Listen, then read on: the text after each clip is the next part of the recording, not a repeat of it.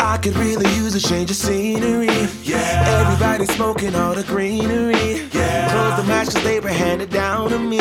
But I'm still fly, I know.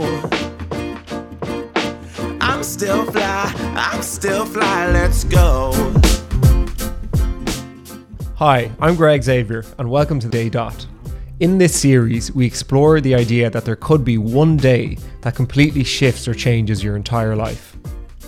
From the inside out, so right now. Say it with your chest now, say it with your chest now. I'm young, I'm free. On this week's episode of Day Dot, we have Will Matthews, a former professional rugby player who nowadays is a supportive husband, family man, and a professional coach. He guides people who are kicking off their career, in the thick of it, and even at the point when they're hanging up their boots. Okay, so I am sitting here opposite Mr. Will Matthews. How are you doing today, Will? I'm good, Greg. Yeah, really happy to be here. Really excited for today. Will rolls back the years to his childhood, where from a very young age, he had a singular focus: sport. If we roll back the clock to your childhood and teenage years, there was one focus and one common theme in your life, which was rugby. Yeah. It was actually sport. Oh, sport in general. Yeah, okay, because so to go back, look, from the age of 5, I'd say, was when I kind of grasped that I was good at sport. Okay. If you know what I mean. I knew, and so I started, because I was quite tall. Yeah. To get the amount of sport and soccer, football, call it soccer. But to get the amount of soccer that I needed, I had to go up, play up 2 years. So I was playing with 7-year-olds. And then because I was at that level, I just kind of stayed at that level until we were about 12, 13. So I'd always played above what you should have been. So my parents were great, obviously, picking me up from school, taking me to training here, taking me to training there. It's pretty much training every night. Yeah.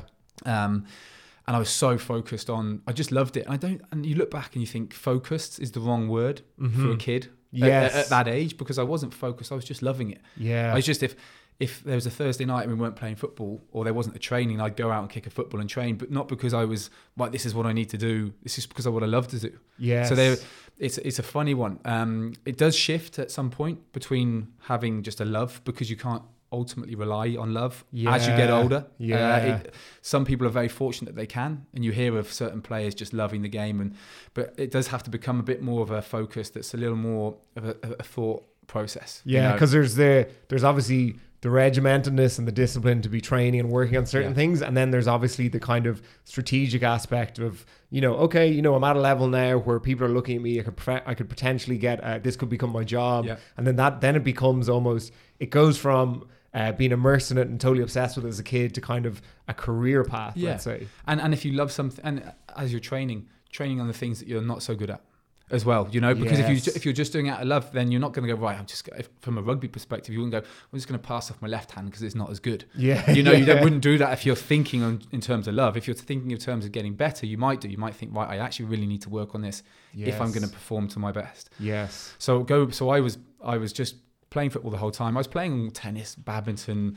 I played a bit of hockey at a young age, but then I then was awarded a sports scholarship to a school that was recognised as the best sports school in the country, probably one of the best in the world. Okay. It's a school called Millfield down in Somerset. Sure, yeah. And it's a huge sports school. And I went down there, started playing rugby. So I sort of went down there on a soccer scholarship. Okay. Dad was still, we farm back in Oxfordshire in the Oxford Cotswolds. So lovely. Grew up on a farm, doing all the things the farm sort of would do, helping out with lambing, harvest, all of those things. But always wanted to have a football next to it. You know what I mean? So it was literally, as soon as I got off the tractor, go and play football. Do all that. My sister had horses on the farm, rode, whatever. And I obviously was always trying to kick a ball. Couldn't be too close to the horses for obvious reasons. And then went off to boarding school. And then from there, it felt like it was a sort of almost like a destiny, because I was with my friends all the time playing sport. Yes. So I'd gone from being quite remote upbringing with obviously my close family, immediate family, playing football by myself most of the time. Dad, when he had a spare minute. To then just being surrounded by like-minded kids that just wanted to play sport the whole time, which I'd say was amazing. It's just incredible. If you couldn't write it. If you're a sporty kid, go into a sporty school Yeah, with other of sporty such high kids. caliber. Exactly. And, And then I loved it so much, stayed there, went on to the senior school and did 7 years down there. Now the senior school was another level. I mean, it had 50-meter swimming pool, had athletics track, fencing. Wow.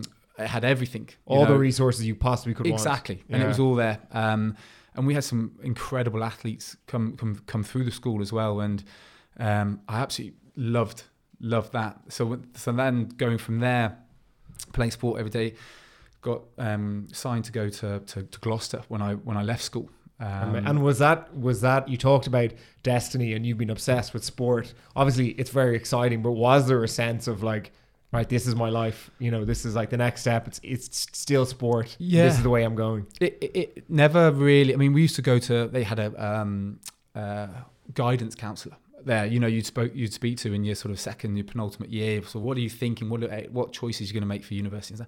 In my head I was like, I'm going to be playing professional sport. You're not thinking about university. And so I thought about it because it'd be naive not to, but I still very much felt, look, I'm going to be playing professional sport. So from the age of, at the age of 8, I think I had a plaque that I'd written on my wall saying I will play for England. Now it said I will play football for England. Okay, yeah, right, so yeah.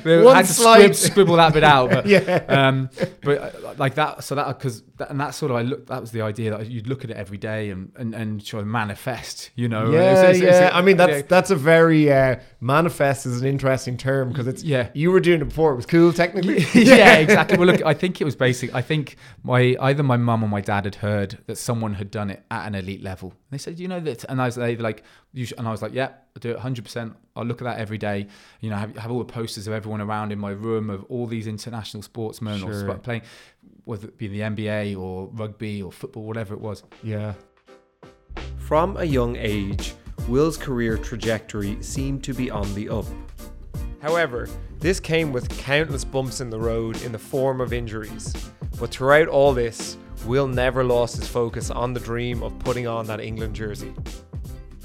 Unfortunately, injury is kind of plays its part in most of my story, but I was injured for, say, England under 16s for the selection process. So I didn't do England under 16s. Then I was injured for England under 18s and didn't do the selection process. So it kind of felt like all the guys around me and the other schools were kind of getting that recognition. Yes. But it was evading me in those terms. Didn't really bother me because I felt I was doing enough. I was just happy playing school. I would have loved to have thrown on an England shirt at that age, but that's probably not more vanity than anything. It would have been nice, but I knew what I was doing was enough at school. Then I actually then got selected to go with England under 19s to tour South Africa. Wow, that was good. That was going really well. I played for Gloucester. I came on in a pre-season friendly for them, and the first touch of the ball scored under the posts, and I was like, "Jeez, this is easy." This. I looked behind me thinking, "Where is it? Like, where is everyone now?" And so to clarify, you did get to pull on the England jersey at under 19 level. Under 19, and then so we did the tour to South Africa. It was all just going incredibly well. Then I was playing, I think it was a Thursday night, scoring for Gloucester in front of the shed at King's Home, which is just the most incredible, it's the most iconic rugby ground in the country and the world. So I was there, and I was like, and then on Saturday, I think I was playing in the Middlesex Sevens for Young England, and we're going to be playing in front of, say, 30,000 people, and that was all the different Premiership teams and a few invitational ones. So it was all happening really quickly, all of a sudden. Wow. We got put in this junior national academy, so they picked about 3 or 4 lads from each age group from England to come into this academy where we got taught by Brian Ashton, who ended up being a real sort of high impact coach for me. Yeah. And youngsters like Danny Cipriani, all these sort of young lads who were sort of 15, 16 at the time, we all got put into this pot, and they said, right, let's just coach that team. And this was all around the time when England won the World Cup in 2003. Oh yeah. But then look, unfortunately, I just before the Six Nations, we were going to play Scotland, I think it was in January, and in a training session in December, I tore the ligaments in my knee. Oh. And I felt it go, at the time. I heard, and one of the lads was like, "Geez, I heard a pop," and it just literally the ACL just popped, MCL tore as well. And I was down to had been speaking to the coach. I was going to captain that side for the England under-19s. You were? Yeah. So he'd already sort of said, "Look, Will, we're thinking of you to captain this side," and that's Dylan Hartley, James Haskell, all these lads who now went on to sort of big England careers. Yeah. And that hurt. That was a real shock because everything had gone. I'd had injuries before, but this was a real, right, you're out for a year basically. And when that happens, like in the moment, right, you felt it, someone else heard it. Was there immediate kind of dread of, oh, this has happened, or was there a thing of like, oh, maybe it's not? Maybe it's not. Yeah. Even when I was getting carried off the pitch and my knee was like swaying the wrong way underneath me, it was just going side to side. I was like, no, it might be okay, And I actually got a call and from the doctor and said, look, Will, I remember we came out of the cinema on Christmas Eve, and he'd left a voicemail and he said, look, sorry, Will, it's not good. You're going to need surgery and it's going to be next season till you play. And that was tough because that was a real. And that was my chance. That was going to be my first cap. Yes. If you know what I mean. Like the tour to South Africa, I'd been playing in an England shirt, but it hadn't been an official cap. Sure. So, and you'd had those injuries, at under 16 level and under 18 level, but this one was a bit different. It was. I knew it was different as well. Because it was going to be because of the length of it, I think, and the severity. And then it's funny. They basically said, right, well, you can't play, so we're going to have to bring someone in. So they brought in a lad who was the year below me at school that I used to take out running with me. Around the athletics track. I used to pick him up, go past his boarding house, and we'd go for a jog. Yeah. And that was Chris Robshaw, who would then captain England for 40 games or whatever it was. So I like to think. So you made him. You're welcome, Robbo. If you listen, exactly. Yeah. Just to mention in the autobiography, that's all I'm after. That's exactly. It. Yeah. That'll do. But and look, that was weird. But that's the first time I probably had to deal with things that I hadn't dealt with before. I'd always gone on this sort of, it was quite a linear trajectory. It seemed, from what you're describing, yes, there was setbacks, but it was all heading, the momentum was there, you were going on your way exactly up. And all of a sudden, and again, from a family perspective, I'd gone off to boarding school. Isn't Will doing well? Everything, how's Will getting on? Of course. He's great. Yeah, he's just signed for Gloucester, he's playing for England, he's doing all these things, and all of a sudden I felt that I was that person to them a little bit, and it was difficult for me then to say, right, actually, guys, this is pretty tough, I'm like, and I felt that I was at university doing sports and exercise degree, and I just said, right, all I'm going to put my energy into is getting bigger and stronger, because that was something I needed to do anyway. Sure. So I could fast forward that, which is great. Yeah. And then a bit of university as well, and say, right, and someone just said to me, look, enjoy uni. Enjoy this year as well, and try to make the most of it. Not always looking to the future. Yeah, exactly. And go to some student nights out and those sort of things, and enjoy being a bit young whilst you do your rehab, your recovery, all of that, which is great. But and did you? I did. Yeah, I did. I definitely did. Yeah. And look, that's another podcast. No, I had a great time, and but I had the feelings of what made me tick was the sport, and I probably, and you hear this a lot with servicemen, sportsmen, a lot of different walks of life, but you wrap your identity around your role, and I was Will, the rugby player, but I wasn't playing rugby, so I was probably having a mini kind of identity crisis at 18, 19, thinking, well, what if I'm not playing rugby and I'm not doing this? And then it got into my head a little bit at that time. Probably didn't have the tools to know what it was, or why I was sort of kind of not just thinking the way I'd always thought, right, next game's here, this is what I'm going to do, and on that trajectory we talked about. So all of a sudden you're sort of getting a bit too much time to think, and that would be something that I probably sort of time and when I'm not moving, I can have a tendency to think and overthink. Sure, and usually it's just you're in the process and doing. So that probably snuck in a little bit at that age. Then after that, I was actually selected to play for England Sevens. So it was actually the year after, and I kind of felt I had a big dip in form coming back from the injury. Naturally, yeah. I really, but it was more than just he's not playing that well. I kind of fundamentally was like, almost, you know, when you're in that sort of flow state, things, you just do things. Yeah. I was having to think about things, which I'd never really had to do in sport. I was like, should I hit that ruck over there? And then as I'm thinking that, someone's flown past and hit it and done the job that I should have done. And or should I run that line over there and take it off the 10? And then before you know it, someone else has done it because they're in that state. Yeah. They're just doing. And they're running on instinct, whereas you've lost a bit of trust in yourself and your ability at that point. Yeah, exactly. So, but I was playing well enough to get selected for England for the sevens, and the first tournament was in Singapore, and that was in 96% humidity and 33 degree heat. And you're playing sevens, which is half the amount of people, just over half, on the same pitch. You know, we were playing Fiji, New Zealand, Australia. It was so big rugby playing nations in literal terms and in, significance terms. Exactly. Throughout this series, you're going to hear me reference the idea of a day dot moment. The day that Will suffered a career-ending injury was the same day he met a very important person. It's crystal clear that this was Will's day dot.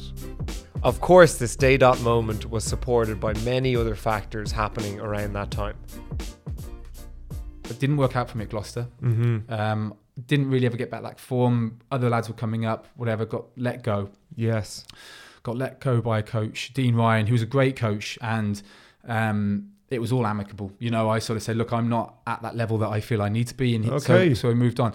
I played 2 years in the first division, so I dropped down a division just to play games because it's something I hadn't done a lot of. I didn't have a lot of rugby under my belt. Having missed the under-21s World Cup, then with a hamstring. And look, it was a nightmare. Yeah. So played 2 years of first division rugby, and I played, I'd say, 25 games at least in both seasons. I hadn't played 25 in the first 3 years of signing. So it was great to have that rugby under my belt. I then went to Wasps, and within 3 weeks of being at London Wasps in the UK, who had just won the Heineken Cup. Wow. My knee started to swell up out of nowhere. So I couldn't work out what was going on. So I had to really manage this knee. But I was like, it was because I'd gone then back into a full-time environment where the workload my knee was just going hang about. And this is the knee that was affected from the first injury. Yeah. And this is at a moment like you left Gloucester, you dropped down, you were taking the long road and then things are seemingly back on track after several years, and then this is happening now. Yeah, and it was the strangest thing. Probably from a physiological perspective, it was nightmare, if you know what I mean. But from a mental side of things, what it did is basically Wasps then gave me an ultimatum. They said, look, if you can get your knee right, then there's a contract for you here next year. If you can't, there's not. So it's there's nothing more cutthroat in professional terms, you know, that's in true. Any profession. Like if anything, if someone's working in the city, if Accenture, look, if you can't do this, you're not here next year, you know. And so luckily we had a physio at the club called Prav Mathema, who went on he's now head of medical for Wales and has been on the last, I think, 3 British Lions tours. Like he's incredible. So he was my physio, and he said, Will, I'll see you at 6:30 every morning before anyone else, and we'll get this right and we'll work. And there was Terry Edwards as well. I had a great network there. There's a team around you, to support me through it. Yeah. And I just became so focused on my knee and just getting it strong, getting it in the shape that I could play every week, that I could be available for selection, and ultimately that I could get the contract for the next year. Yes. So I did everything for that. I was icing it after every session. You know, I'd sit there for 20 minutes, ice it. Then I'd go home, keep it up, ice it, just looking after it whilst developing all the muscles around it. Yeah.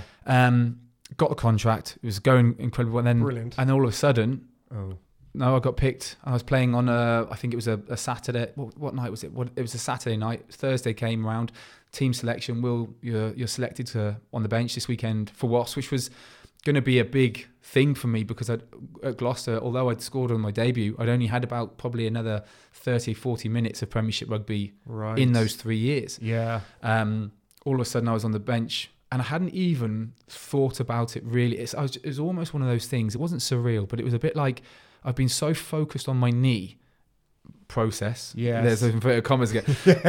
Process. I've been so focused on it. I hadn't had time to think about anything else, like who else is there, selection. I was getting selected because I'd been so into what I was doing. Yeah. And I know now, looking back, and that's the correlation, is that I was just obsessed with getting back. Yeah. And because I was so obsessed, I didn't look at all the other things. And there wasn't the comparison or the kind of, if I get this much stronger, I'm better than him and I'll start ahead of him. Yeah. And there was just nothing other than just rugby and that focus. And then next thing I came on, I only played, I think I came on with 5 minutes to go. One of my best mates was playing for Northampton. Okay. He was like their star signing, the 10, and we'd been on holiday only in the summer. And I tackled him and just lay on him, like just because he had to get up for the next play. But as a back row, I was like, right, try and slow the 10 down. Sure. So I just lay on him, and then he like got a couple of digs from him with the elbow, and then I made a little noise, and then he realised it was me. Obviously, gave it a bit of a curse under his breath, the man, and had a great game. I think I made 12 tackles within the space of being on the pitch for like 8 minutes, which was just I was everywhere. Wow, yeah.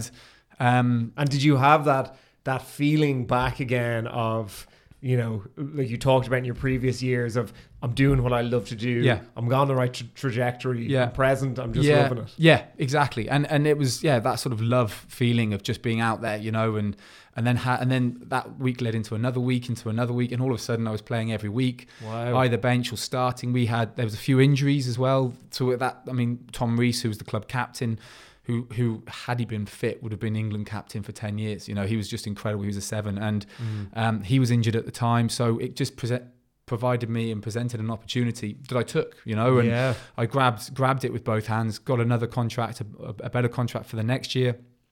But then this neck thing started. So this is it. Yeah, this is the kind of the one that sort of I don't want to say the final nail in the coffin because you recover from everything, but this was the big one. Yeah, exactly. Yeah. And people can understand if you're recovering from a knee or an ankle or whatever, you can kind of, you can in your head, you can process that and go, right, I can get back from this. And if I have a bit of lasting damage, which I probably do now with my, know I do with my knee and my ankle, and I can live with those. But when it's your neck or your back or whatever, it's a game changer. Yeah. You know, and, pre-season I was actually over here, we were playing Leinster in pre-season, and I made a tackle. Sean O'Brien was just starting out with number 8, and I think he'd picked off the base, and I'd made a tackle or whatever, and got my head on the wrong side, and it basically sent all the neural pains down my left side of my arm, and I couldn't lift my arm up. It was a stinger, but a stinger that was just not going away. And a stinger is something we sort of use as a more throwaway term, but basically I think there's a compression onto the nerve, compression of the disc. And that pinches the nerve, and you get pains going down your arm, pins and needles in your hand. Usually they go within 3 or 4 minutes. It's like, the physio, come on, it's just a stinger. All right, give it a couple of minutes. You'll be grand. Fine. Yeah, exactly. You'll be grand. Yeah. You might have broken your back. You'll be grand. Get back out there, sure. It's my Irish code as well. I thought you'd appreciate that. But yeah, so I said it's just a stinger, and then the pain just didn't go away. So coincidentally, we went out for a few drinks afterwards. Met my wife for 5 minutes in Crystal. Oh, interesting. Yeah, exactly. So every day, opportunity. I mean, we could talk about Crystal, the fact that happened in Crystal, but I think that day was the day where things changed in all sorts of ways for you. Yeah, exactly. And you look at it and you say, look, one opportunity, one door closes, you know, another opens. And I chatted to, we were at Crystal, like it was, for us was like it was like a nightclub of dreams. Like you go at the bottom, and you can keep going up and up, and it just gets better. We're like, what is this place? It's mad. And obviously met Jode's right at the top, the angel at the top. We chatted for about 5 minutes, and look, stalked her on Facebook for a bit afterwards, and the rest is history. 2 kids later. You're married now, so it's fine to say that. Yeah. If it didn't go that way, we just cut that. No, exactly. But then after that, so that was the first time I'd been. So I had to do a whole recovery process of that, trying to get the neck strong, the shoulder back, the arm, like all of that stuff. And it was long, you know, kind of after what I'd gone through with the knee to get there, then to go back into that. But again, had the tools then to really sort of focus in on the process. So I think that's important to highlight is, you know, you've had all these injuries since 16, and at this stage when this happens, you're in your mid 20s? 26. 26. Yeah, Right? So you 26, 10 years of yeah. it. And technically, that is the biggest adversity you face, given the nature of an injury that's potentially to your nerves and your Yeah. your spine. But all of the previous experiences of, okay, I know I need a team, I know I need to focus on the area, all that stuff is now coming Yeah. into play. Yeah, 100%. And Yeah. you just pull in all those different parts the whole time. And that's ultimately what life is, you're bringing in all the bits that you learn, and you're kind of working out what works for you and what doesn't. And you're trying to eliminate what doesn't, and you're trying to bring in more of what does. And to be fair, you say from the injury from 16, I tore my meniscus cartilage on my left knee when I was 11. Oh. Yeah, and missed the national, and all the lads that I was playing with at the time went and won the national school sevens, and I had to miss that because I was recovering. So I'd been learning these things For 15 years. Yeah, at that and I point, was thinking even then, when I was 8, I think I tore my thigh muscle and had to take weeks out of that, and I had all these stretches to do in rehab that I had to do every single morning before school. Yeah. It goes. People are right listening back. going like, your injury proneness. Would you not have learned? Would you not give up sport and do something else? There, what they're But thinking. in a way, though, like that's such a, because, adversity and setbacks were just part of it from when you were just in that love affair stage. Yes. But you still just were like, this is part of it. And you kept going. And I think the key that I'm sure people are picking up on this is, while those things were happening in the moment, you weren't going, well, this is a learning experience. This is so lovely. You're stuck in the, oh God, like how long is this going to take? All that sort of stuff. But then it's the hindsight of the retrospect. Yeah. Looking back. So you're channeling all this in when you have the neck and shoulder situation. Yeah, 100%. And then how does it go from there? So we came back and I was playing, it was a Heineken Cup game against the Dragons. It was going really well. I was starting at number 8. We were going in, I think we were 3 tries up, looking for a bonus point, 4th try. And I made a tackle and I just knew it wasn't right. Again, compressed the disc in my neck. This time, I think it was my right arm. I usually suffered with my left. But my right, I couldn't lift up. Right. I was like, this is the serious one. Right. However, and this is quite, because some people, obviously there's career-ending injuries when you're on a spinal board, you're taken off do you know what I mean? And the severity is that mine wasn't. I knew it was bad. Yes. I didn't know how bad, but I was able to function and walk and move and actually stay on the pitch at that time. So I was in agony, but I was like, right, I'm just going to try, because this is my opportunity. I don't want to go off. Yeah. And there's adrenaline pumping. There's a crowd. You just keep going. Exactly. And I remember what happened then was we went to the other end of the pitch and we had a scrum and we were looking for that bonus point win. Yeah. And the ball came out and I remember flicking it up to the number 9 running around scoring a try, getting the bonus point, and then I was just like, right, that's me done. I can't lift my arm up, and that was ultimately my last play. One of my last plays in rugby, and it was that, and it was almost a nice sort of send off because I was delighted with that one play, but I knew the fact that the stinger, the pain, all of that just wasn't going. We went another week. We were meant to play Saracens at Wembley, couldn't play. Then I tried to play against Newcastle in the Premiership. Started the match again. Went to throw like an apple core out the window and could barely get my arm up to throw the apple core out the window on the way to the game. And so at that point, is this going into your head? Because you've made it through everything else, but at this point, are you going? You're holding on, you're trying to hold on, thinking, right, it's just like almost like a miracle's going to happen. It's going to be okay. Yes. And it wasn't, And I got through half of the game, got pulled off at half time. Everyone, I think, clapped, cheered that I was off. It was one of those halves. It was one of those halves. Yeah. Serge Betson came on, who was like my hero as well. But I'd got ahead of him at the time. Wow. And Serge came on. I think everyone's just delighted to see Serge on the pitch. But I was, and I just kind of knew then. So I went to see the neck specialist then when it just wasn't getting better. Yes. And he said, look, we're gonna with everything that was going on, the scan, they do everything. And he said, we're gonna have to operate on this. And the operation was to replace the disc completely. So the disc C5, C6, take that out. Because that was basically what was causing all the pain, because it had just been worn from those tackles. Yeah. And then we're going to put a metal cage around the new disc. So put a new disc in there, put a metal cage around that, and then fuse C5 and C6 vertebrae together. So you're going to have a metal fusion in there. Wow. And at this point, do you know, or are they telling you once this is done? Once you start to talk in those terms, you kind of know. You know, and he's saying, Will, the disc above and below, basically your neck and your back constantly moving, you know, so you've got a little bit of give in all your vertebrae.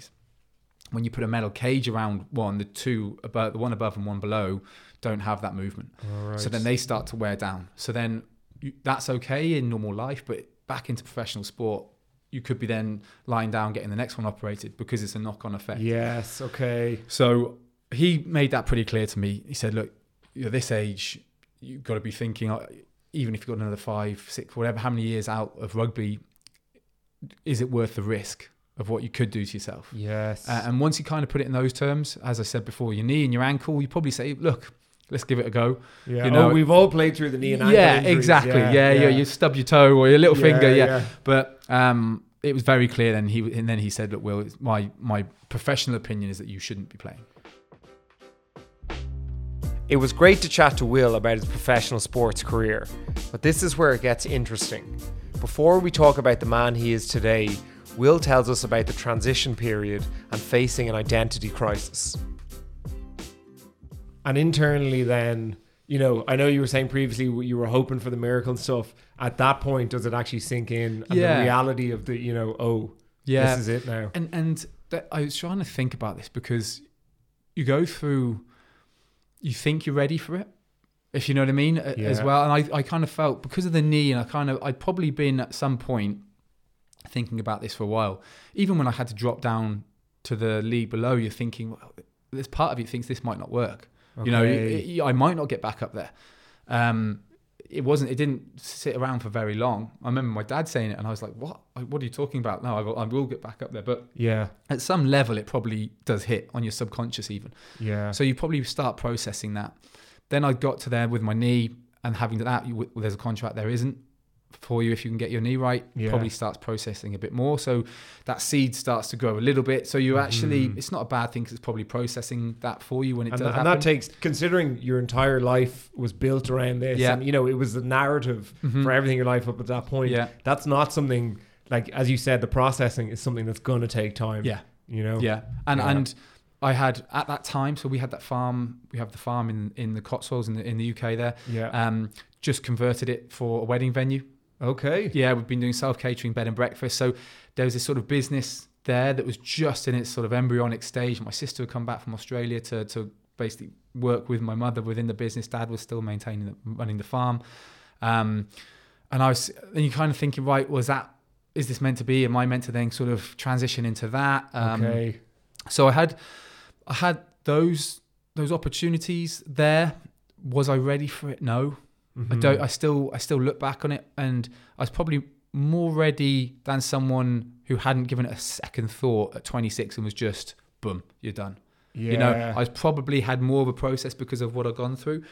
But then it wasn't an easy transition, you know, and you go through you look at the grief model and the denial, anger, bargaining, depression, acceptance, and you think, yep, went through all of that. You know, you got those different stages. I was definitely on there, and the kind of the depression side. You think, if I had to say it, I think it was acute depression, if that makes sense. Like it was specific to, well, who am I? Yeah, I was a 16.5 stone rugby player. Now after the neck operation, I think I lost 2.5 stone. Wow.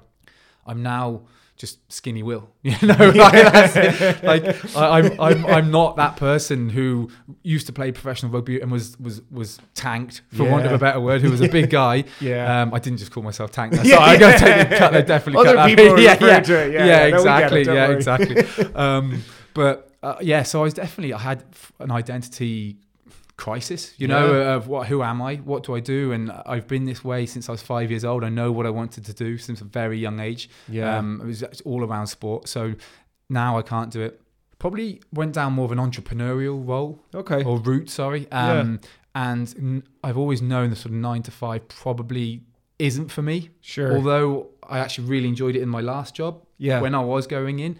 I do like a bit of freedom and probably a bit more like creativity and different things happening throughout the day, throughout the working week. So I went into that. Now, Jode, my wife, was just like, you can say a rock, but like granite, if you know what I mean. She was just so... Because that was going to be the question was, you know, at this time, when you're in that sort of, you're going through the stages of grief, Yeah. you have the acute depression and everything, and you have your partner there, and you know, I suppose you, and you can be honest about this, yes or no, but like, are you thinking to yourself, well, she fell in love with Will, the tank rugby player, and you know, and your lives together are going on a certain trajectory, and now this has stopped, and then are you thinking like, well, could I lose her? Could I lose more? Of course you do. Yeah, you have all of that, and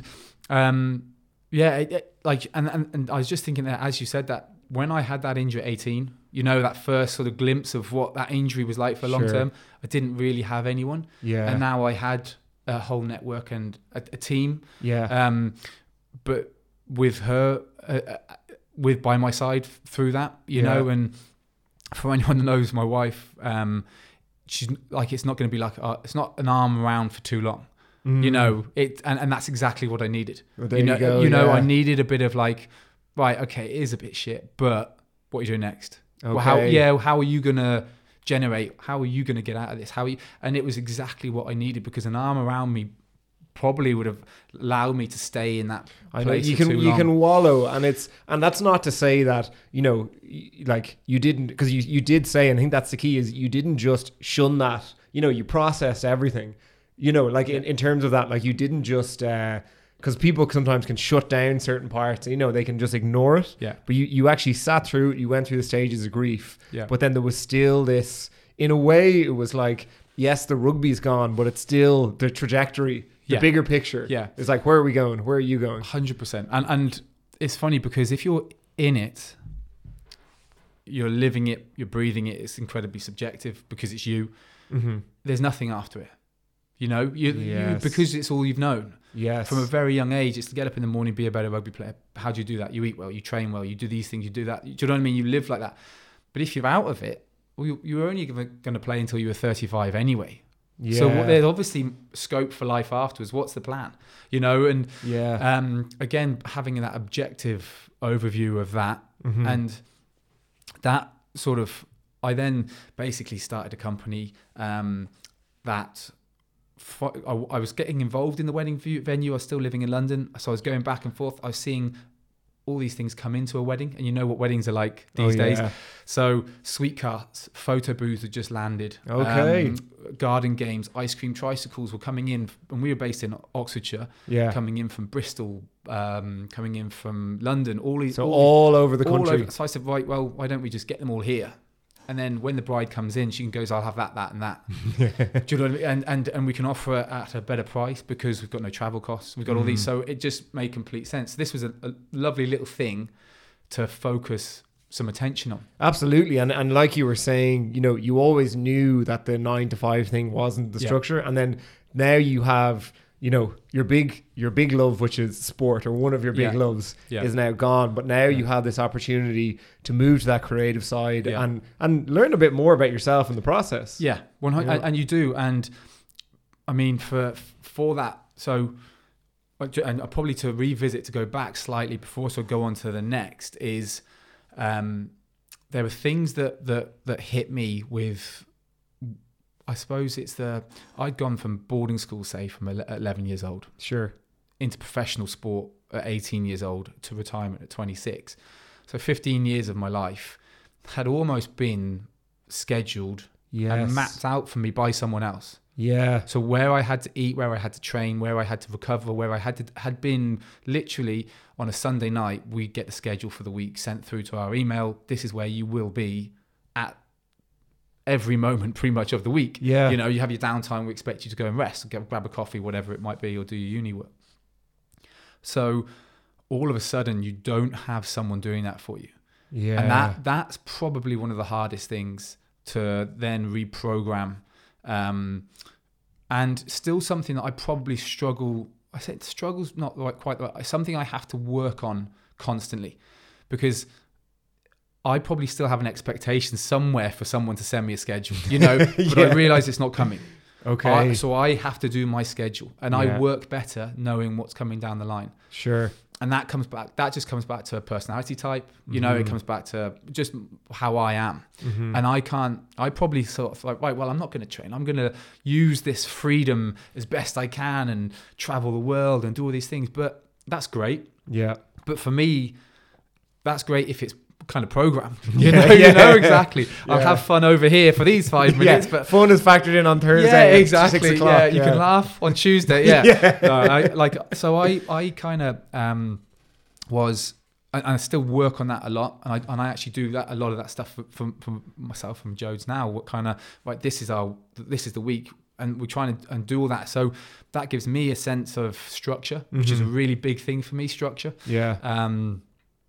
And that's something that I wasn't expecting as much. But anyone coming out of, again, services, coming out of professional sport, quite a whole host of different industries, you almost become institutionalized that way. Yes. That you're expecting to be told what to do. Yes. And that's something, and look, and it's something, and I'll go on to this maybe a little bit later, is something I'm working with people now. Okay. On, you know, Yeah. and it's something that I knew, and I got such a great first-hand overview and view of that. Absolutely. That now I can really help others that are about to, or going through a change or a transition. Yeah. Now, you know. Will tells us about the man he is today, his new career, and his focus on his family. Personally, I loved his statement about knowing who you are, not who you were or who you want to be. And that is the energy I felt from the man sitting opposite me. You've transitioned into something which perhaps, and you can tell us whether you ever saw yourself doing this in previous years, but you're actually now using what you've learned and everything you've picked up to help others. Yeah. And look, I think, for me anyway, that's the beauty of life, you know, of being able to help. Like I like service would be a big thing for me of helping others, serving others. Yeah. And now having gone through different elements but ultimately just gone through life, you know, and learned, and then probably been quite receptive and aware as those things happened, that I've now got this appreciation on the other side, and I'm still going through all those different things and different changes. Some people probably would just go through them and just get on, and I'd probably go through them and go, oh, that happened.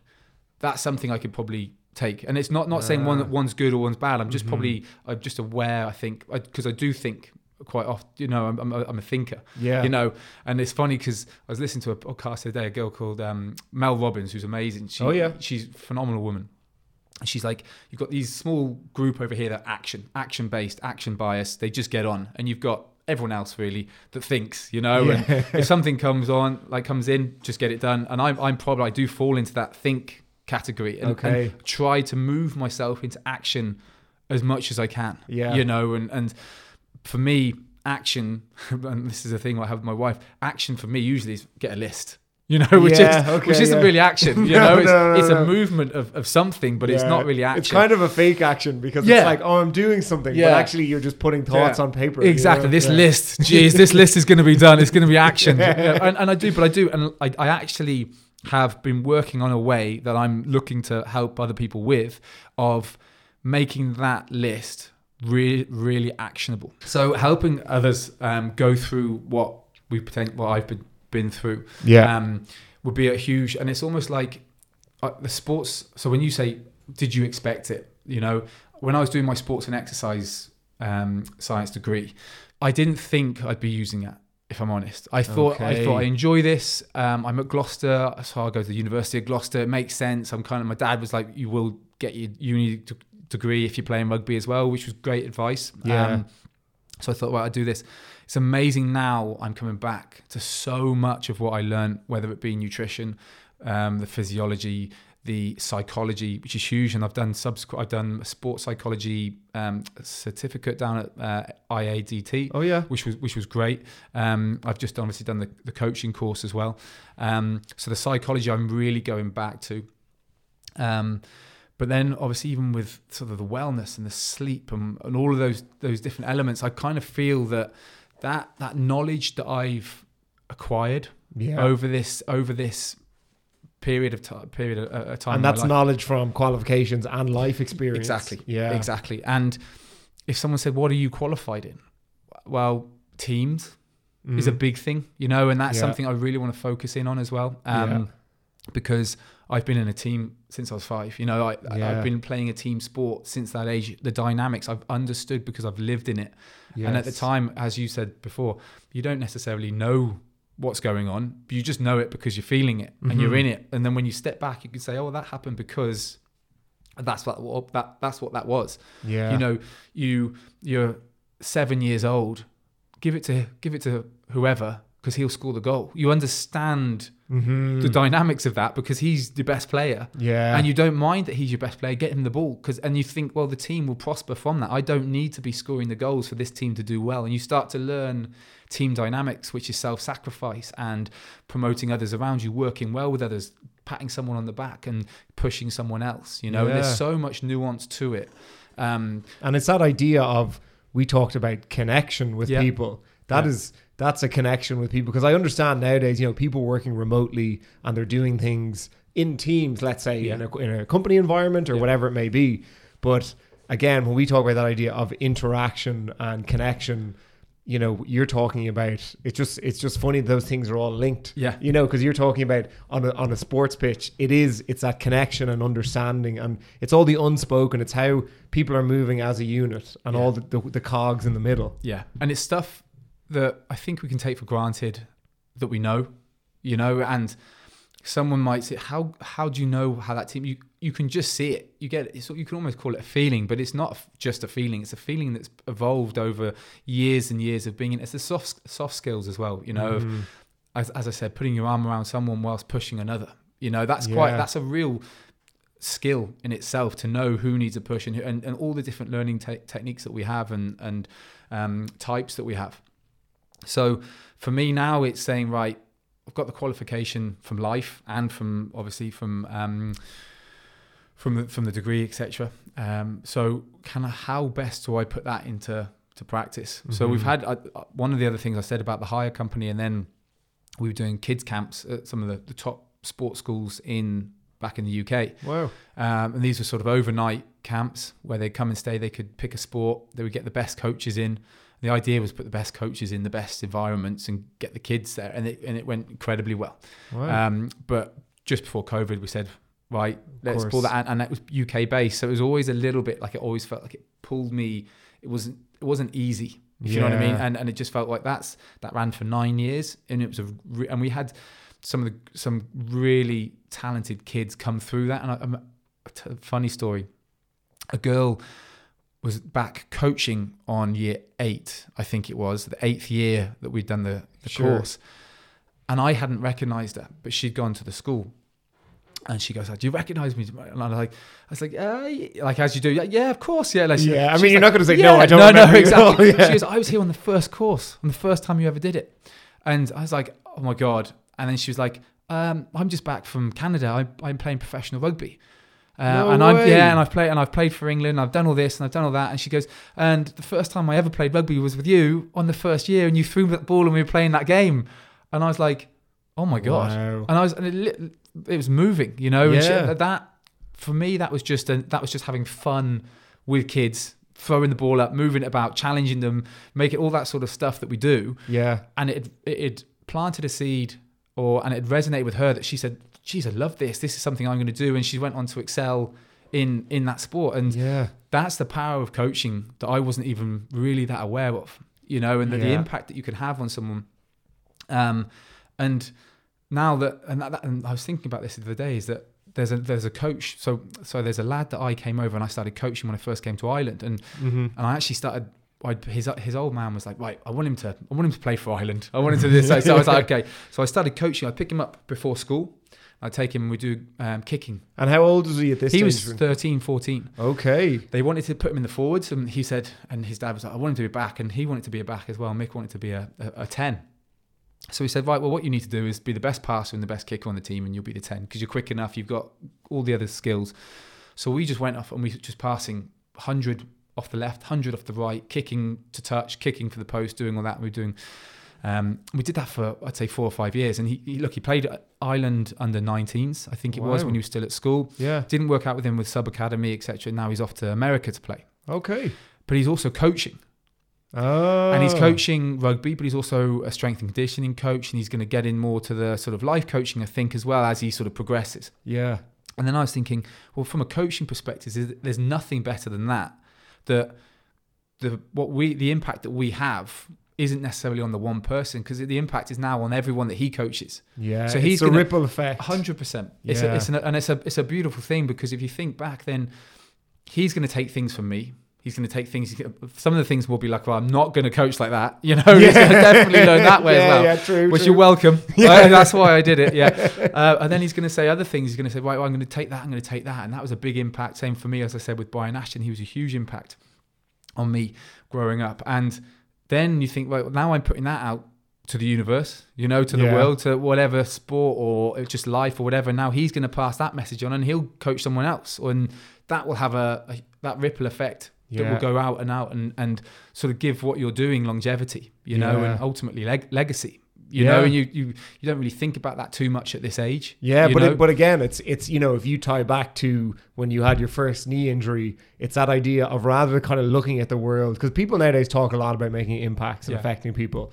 And rather than sitting down and say, okay, if I can coach 10 people and they coach 10 people, and then I'll start a coaching academy, and, you know, but rather than that, you actually were just like with the knee, it's like, I just need to focus on the guy I'm coaching now. Or like you said, with that girl who went on to play in Canada, where it's just in the moment having fun, and without realizing it, all that internal stuff, all those soft skills are coming through, and they're picking up on it. So it's not about trying to control and say like legacy from an ego point of view. It's purely just focusing on the process, and all the positive stuff follows as a result. Yeah, and because of the way we are, legacy in a way is like money. You know, it happens. It's a secondary thing. You know, yes, interesting. So if you're And that's not always the case, obviously. You know, some people can be quite direct. I'm going to make money for this or whatever, and they get after it. But quite often when you're passionate about something, or you're in that process state, when you're just doing, because you're doing it to the best of your ability, you're giving it 100% effort. The ripple effect of that is that you do it well. And then that legacy piece will come, and obviously probably money will follow because you're doing it to a good standard. Oh, absolutely. It doesn't have to follow, but it probably will. And if someone was to say, well, I overthink everything, well, then you probably say to them, well, are you overthinking because you're not quite aligned with what you're doing, with how you feel and what your values are? Because sometimes to get into process, you need to have a really good alignment to what you want to achieve in life, and your values, and what you hold dear to yourself and true to your authentic self, you know, not what you've been conditioned to think is me, you know.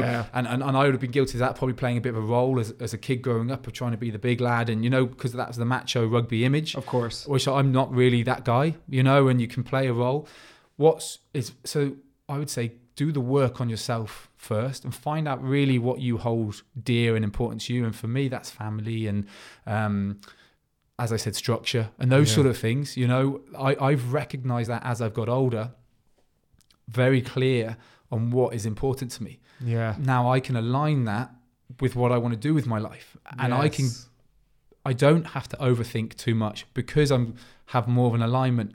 Sometimes when that alignment gap increases, you overthink and you look at the people around you. Oh, they're doing that. They're doing this. Who's doing?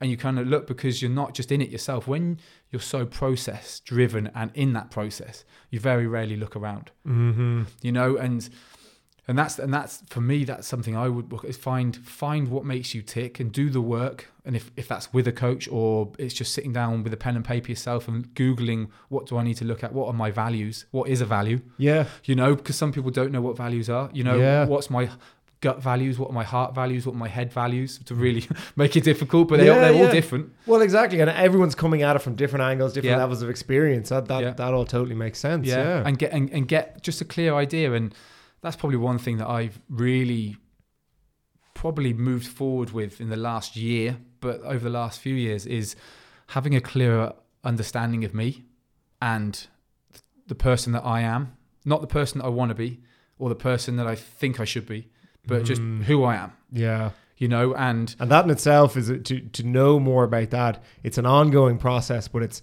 one of the most valuable things you can do. Yeah. And it will stand to you for the test of time, because if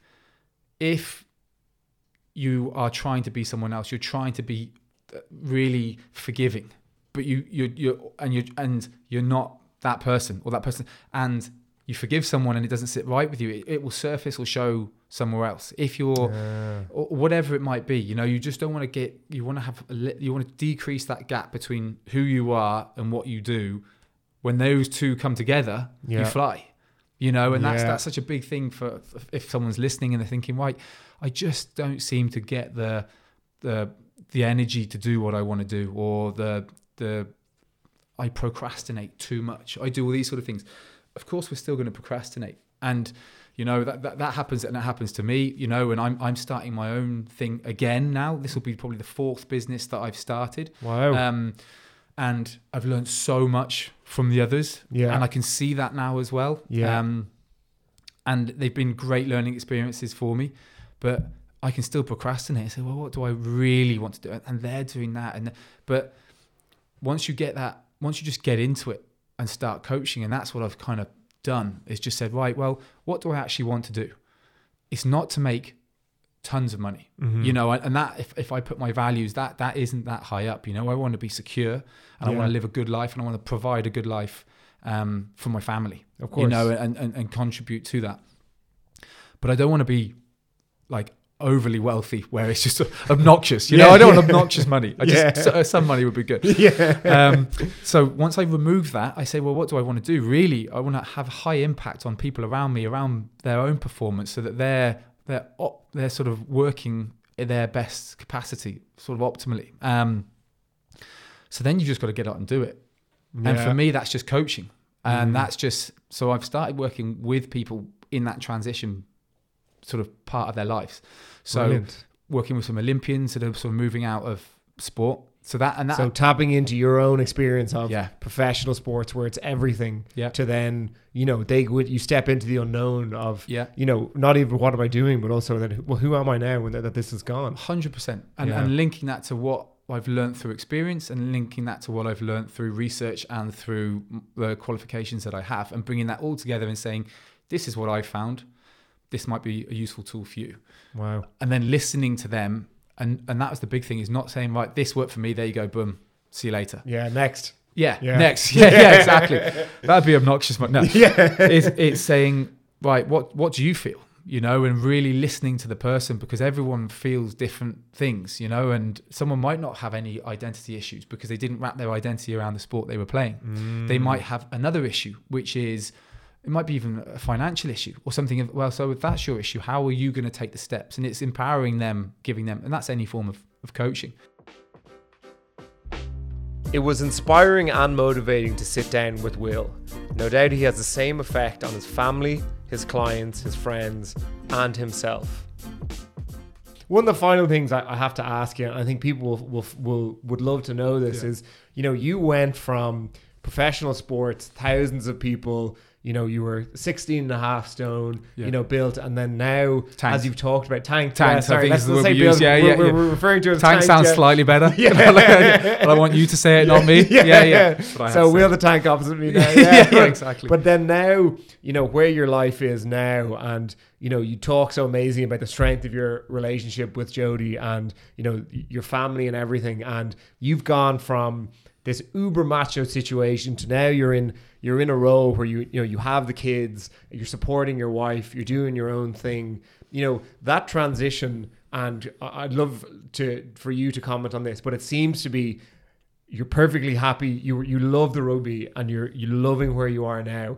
And a lot of that is you now knowing really who you are, and knowing that the situation you're in, it's not about, but if I was still playing rugby, I could have been really famous, and huge contract, loads of money, whatever it is. But it's because that your external environment is very much aligned with your internal values. Yeah. Fair to say? That's exactly. And we talked about that alignment gap. Yeah. That, and mine at the moment is very small.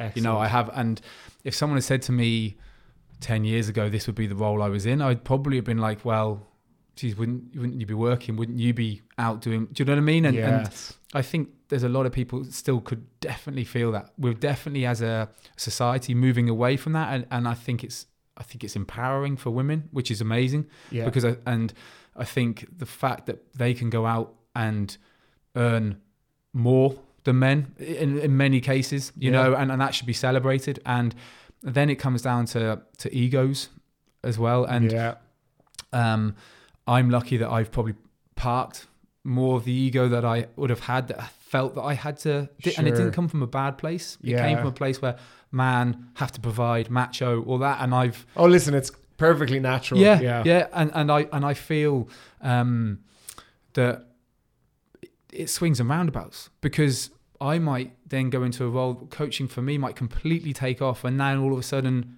we're in that space and I'm going, and it's just, and I think having that balance there where I can say, look, this is your time to go and do, to Jodie, you do what you can at this time, because you are so hot right now. Like, you do your thing, because that's what we can do, you know. And for me, and I didn't get into, but like I do quite a bit of meditation, like, you know, I'm gratitude practice, all that sort of stuff. I'm more and more aware of that, and I think that has all kind of helped bring me into this place where content is and I remember Roy Keane in his autobiography said content is a dangerous word, because sometimes when you say content, it kind of almost feels like you're not going to push on because you're content. Yeah, you know? like things are grand now. Yeah, what need do I have? And I don't have that in any way. I'm very happy with the way life is, and I love spending time with my boys. I love being with Jo, supporting Jodie and what she does. I love the fact that I have a burning desire to still do. Yes. You know, and I'm not, but I'm doing something else at the moment. Content is the wrong word. I'm very, very happy with what I'm doing, but content to me kind of feels like you'd sort of almost stop there, you know, and I don't feel like that at all. I mean, you're just getting started from the sounds of things. Yeah, exactly. And that's how it feels. Brilliant. So it's exciting times. Very exciting times. And listen, I know people listening to this will learn so much about, you know, through you being so open and sharing your experience, people will listen and go, okay, so, you know, that idea of identity and that idea of overcoming adversity and that idea of pulling from previous experiences, and even, you know, when you do lose confidence, kind of tapping into times when you were confident and embodying that. I think there's so much value in this, and thank you so much for sharing all of it. Not at all, Greg. Really enjoyed it. Thanks, mate. It's been brilliant. No problem. Cheers, bud. It's my time to run it out. It's my time. I'm Greg Xavier, and this has been Day Dot, where we explore the idea that your entire life can shift in one day.